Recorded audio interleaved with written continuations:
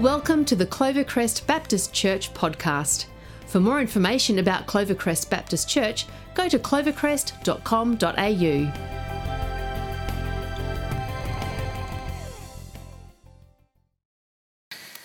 Thanks, everyone. It is a privilege to be here and be part of such a significant moment for Michelle and for this church, as well as the graduation, which is another significant milestone and marker.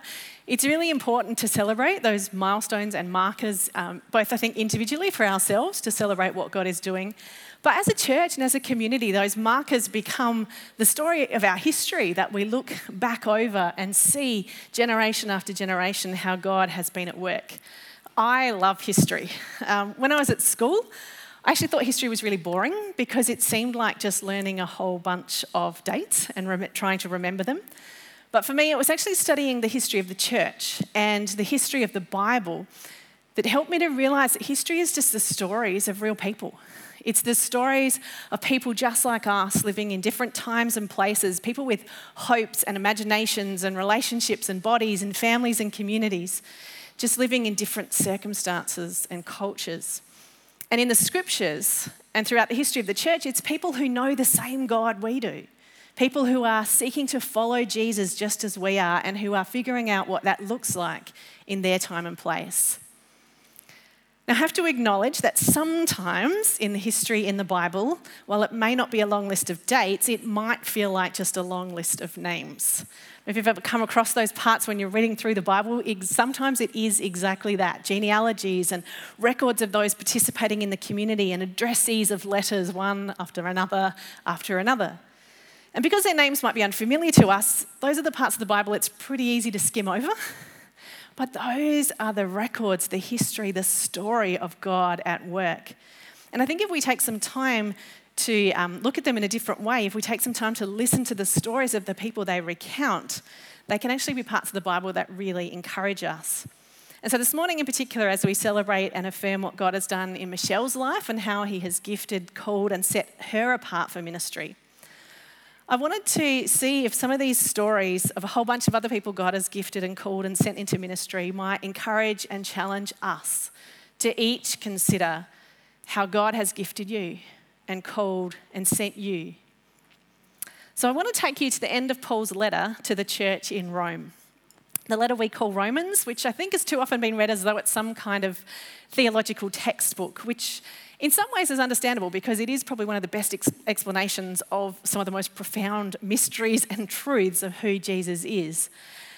But you can really only read it that way if you completely ignore the last chapter. Because what's very clear from chapter 16 of Romans is that these profound truths are always grounded in the lives of real people, in real time, in real place. Because following Jesus isn't an abstract idea, it's not even just a set of beliefs. It is embodied practice of discipleship that is lived out in the realities of relationships and communities and circumstances and cultures. I would argue there's actually a case to be made that the last chapter at the end of Paul's letters, where he has those long list of names, are actually in some ways the most important parts of the book. Because that's where the rubber hits the road. Where all the teaching and theology, where all the encouragements and exhortations are lived out in practice. Where we see that everything else that has been said in these scriptures is designed to impact and shape and transform real people's lives. Each person named gives us a glimpse into the story of God at work in a real situation. And in the list of names in Romans 16, you get the names of women and men, of Jews and of Greeks, of slaves and of free people. And those groupings should ring a bell because those are the same kind of groups that the New Testament says are all one in Christ. And again, that's not just an idea, a nice theory. That needs to be lived out in practice, in actual relationships. And this letter isn't written to isolated individuals, it's written to a community, to the church, the family and body of Jesus, where each person matters and is needed, and where together we are more than any one of us could be alone. Earlier in his letter, in chapter 12, Paul uses this image of a body. We all have a body made up of different parts that all work together to live and to be all that we can be. And he uses that image for the church. as Christ's body. So just like our bodies have different parts that have different roles, eyes that see and ears that hear, legs that walk and hands that write, hearts that pump blood and lungs that breathe air. So the body of Christ is made up of different parts. Each person has a role to play, a gift to give, so that together we can be the body that Christ has designed us to be.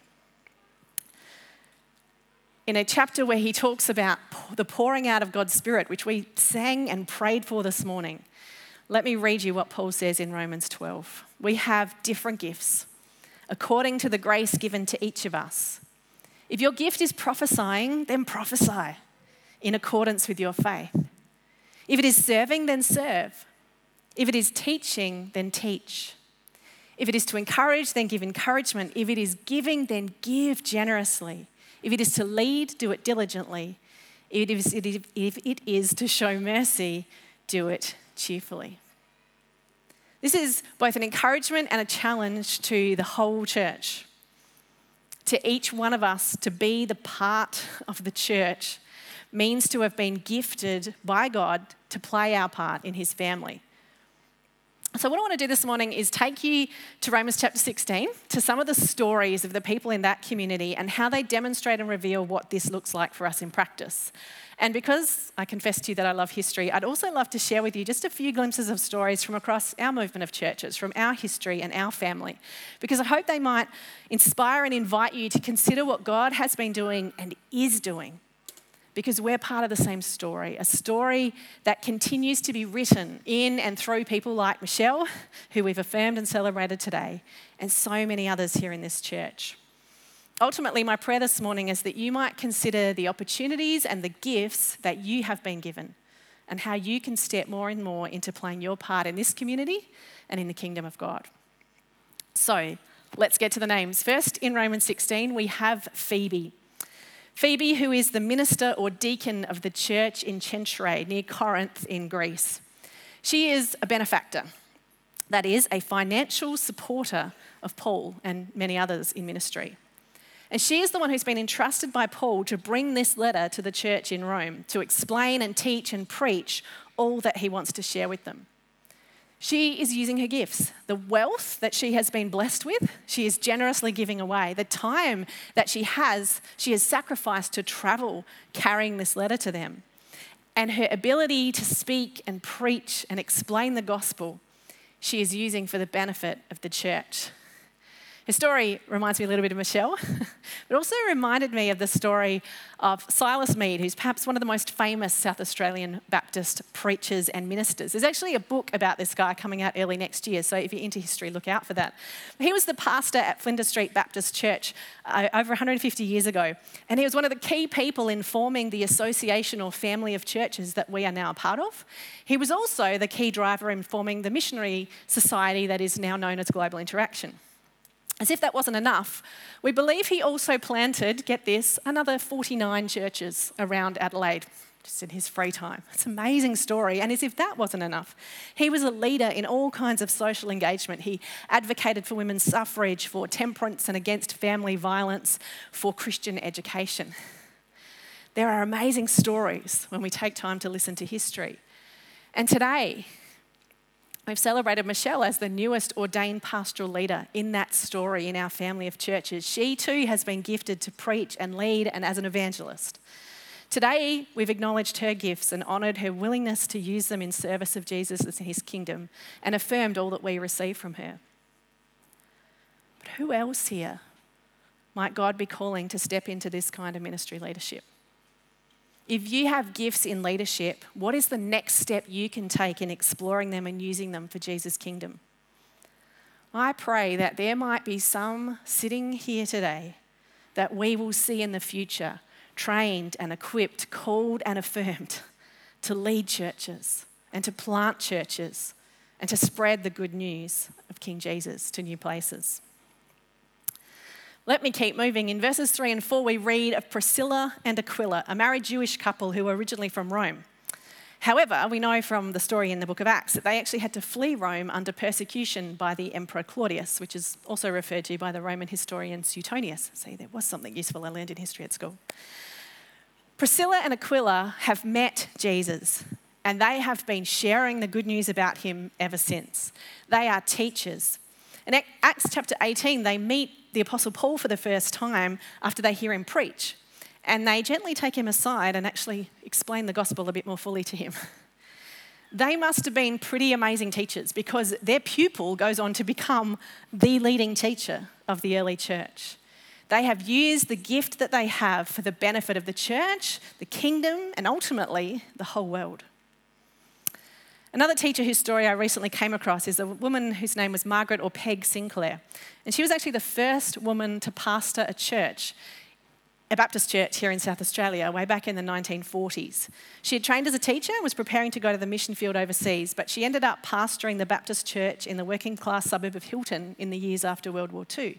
And her nieces still have her large collection of sermons. Who are the teachers among you? How are you using your teaching gifts to serve King Jesus?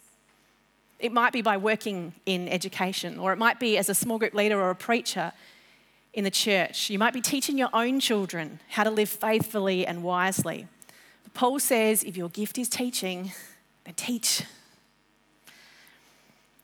Next, in verse 5, we get Epaenetus, who was the first person in Asia to become a follower of Jesus. Wouldn't you love to hear the backstory to that? We're not given any more details, but I can only imagine that that would have been a pretty challenging path to be the first believer in a whole region. But his story, his life, becomes an encouragement to the church in his day. And because Paul mentions it, now it becomes an encouragement to the church throughout history. There's nothing like hearing stories of people meeting Jesus for the first time. This last year, we have so loved hearing testimonies in words and through the act of baptism. Despite the challenges of this year, we have actually had more baptisms across our movement this year than ever before, with over 145 people who've taken that step and have encouraged others by publicly declaring the story of God's work in their lives as Jesus has invited them to. Maybe God is inviting you today to be the gift of encouragement by sharing your story of meeting Jesus, or by demonstrating your faith in Jesus through baptism, or by telling your friends and family what God is doing in your life. Young or old, male or female, someone who's known Jesus your whole life, or someone who's just getting to know him for the first time, in the room or online, you can practice the gift of encouragement. Let me keep moving. Verse 7, we have Andronicus and Junia, probably a married couple. They are Jewish apostles who've been Christians longer than Paul, which probably means they were actually disciples of Jesus himself. They, like Paul, have a ministry of taking the good news to new places, and they've done so with such a good reputation and with such effectiveness that the Roman authorities have put them in prison to try and stop them. They are evangelists and missionaries going out with courage even when it is costly. Have you ever heard of a woman called Amelia Bayertz? I wish her story was better known. She was an evangelist in the 1880s, a Jewish woman who met the Messiah Jesus and travelled all around Australia preaching the good news. And she was like doing Billy Graham crusades before Billy Graham was born. Here in Adelaide, she preached at Flinders Street Baptist Church in the city, and so many people came to hear her that they ran out of room. And so the next week they moved her to the town hall and they ran out of seats there as well. People came to faith. People confessed their sin and were reconciled to their families. People got involved in preparing themselves for serving and teaching. I believe that here among this church today are people who have gifts that will enable them to take the gospel to new places, to share faith with those who haven't heard it yet. It might be costly, and it's okay to be nervous about what that might look like, but the Holy Spirit has gifted you by his grace. You don't have to have it all figured out now. What you do need to do is trust him to speak through you and give it a go. Take a step, talk to someone. We'd love to support and encourage you. Two names in verses 8 to 9 are Ampliatus and Urbanus, who are simply called friends and co-workers of Paul. But what's really interesting is that both of those names are names that were commonly given to slaves in Rome. I can only imagine what their lives had been like. And perhaps these two saw themselves as the least likely to be those honoured and named and lifted up by Paul and as his fellow workers. But they too are putting into practice what it means to be part of the body, to use whatever situation they find themselves in to serve, to give themselves away for God's purposes. Perhaps some of you have heard of Ellen Arnold. The very first cross-cultural worker sent overseas by Australian Baptists was a 24-year-old single woman from Adelaide. She lived among the poor in Bengal, particularly connecting with women who had no education or skills, and she started schools and she started medical clinics. And from the very first people that she shared the good news of Jesus with, grew what today is the Bangladesh Baptist Union, the largest Protestant denomination in that country, with over 500 churches and an aid agency that continues to serve the most vulnerable in health, education and sanitation, and where apparently they still celebrate Ellen Arnold Day every year. There are many here in this congregation who have the gift of serving. I know that there are two incredibly hardworking women from this church family who serve diligently on the board of Baptist Care. I have seen how much they give of themselves, often behind the scenes, to use their gifts and their time to bring hope and dignity to the lives of some of the most vulnerable people in our community. You have a whole team of volunteers serving at the Pathways Community Centre, practically giving help to vulnerable people in a myriad of ways. The scriptures say if your gift is serving, then serve with your whole heart. Maybe you've been waiting for someone to ask you to get involved. Why don't you put your hand up and say, how can I serve? Because we all have a part to play, and the body is not complete without you playing your part. In verse 10 is Apelles, another who has been faithful through trials, likely some kind of persecution, and the household of Aristobulus, which probably means the family or even the slaves of this man who himself may or may not be a believer, may not even be alive. Whatever their circumstances, these are people who know suffering and have no doubt received grace and comfort from others. But they are also people who've used that comfort they've received to share and play their part in God's story through the church. I'm reminded by them of Wah Stone, one of our amazing colleagues who passed away earlier this year. He was born in Vietnam during the war and suffered polio as a child. He was adopted in Adelaide and went through a period of rebellion and addiction as he struggled with the challenges of his life. But then he encountered Jesus and he found freedom. And eventually he heard the call to serve. He went to Bible college and pastored churches here in Adelaide and was ordained. But God called him to return to Vietnam, to set up Company of Grace, to love and minister to children with disabilities, so that they might find for themselves what he had found in Jesus. His suffering led him to great compassion and vision for others, and he was an incredible gift to many.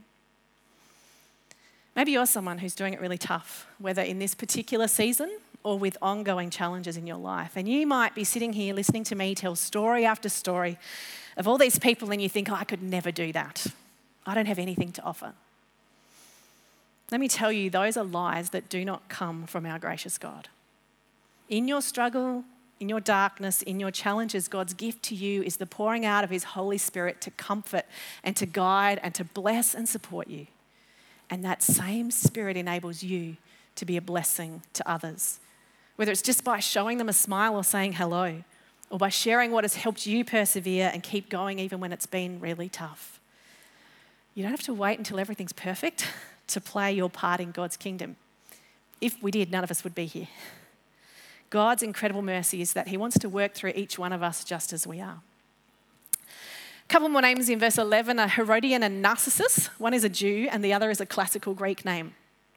The fact that they are listed together makes me wonder whether these could be two people who have heard the teaching of Jesus that Jews and Gentiles are one in Christ, and are living that out in practice, this amazing reconciliation between those who were once enemies. I think of someone like Uncle Don Haywood, pastor of the Aboriginal Berean Church, who is a leader in our movement and a humble servant as he helps us try to understand what genuine reconciliation looks like between Indigenous and non-Indigenous Australians. I would love to tell you more of his story, but let me put in a plug. You can actually hear him tell his story for himself. We interviewed him on our podcast Movement just a couple of weeks ago, and if you want to hear more, check it out. It's a great story to hear. Who here today has a heart for reconciliation and is gifted in bringing people together? Who's good at sharing hospitality and creating space for people to journey together? We need you to use your gifts. We really need you. There are so many things in our culture that seem to seek to divide us. God's church is called to be a place of reconciliation and unity, and he has given us gifts in people who can champion and advocate for that, and people who can model and demonstrate that, and in people who can make space and provide pathways for that. If that's you, please, please use your gifts in every way you can. In verse 12, we meet Tryphena, Tryphosa, and Persis, 3 women who work hard. And the word there suggesting they work practically with their hands, serving, showing mercy, caring for others.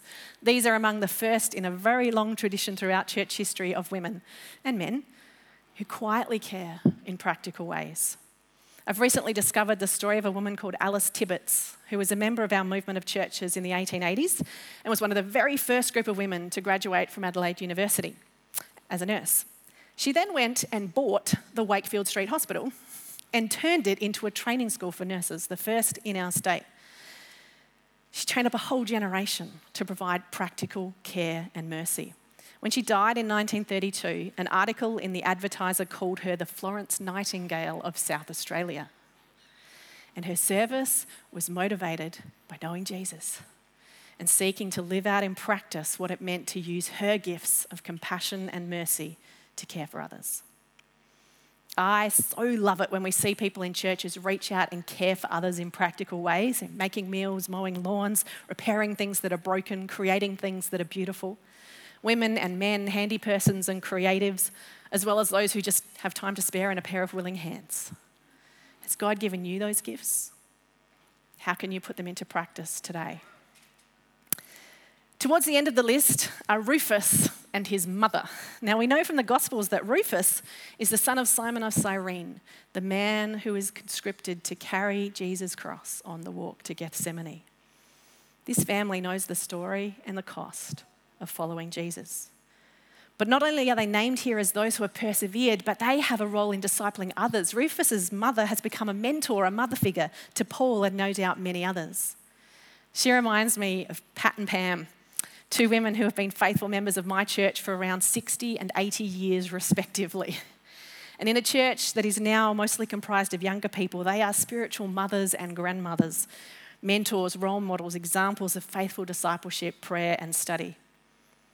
Like them, those who have the wisdom of experience often make great mentors for those who have not yet walked as far. You can be a spiritual grandparent or a parent or an aunt or an uncle or a peer who can offer friendship and love to someone who needs to know that they have a family in the church. You can pray or ask someone how they're going. You can offer to read the Bible with them or talk to them about the challenges of family life. You can just show up and sit with them in the day-to-day tasks or silences and sadness of life. Is this the part of the body that God is asking you to be? Finally, at the end, we do just have another list of names within a list. I won't try and say them all.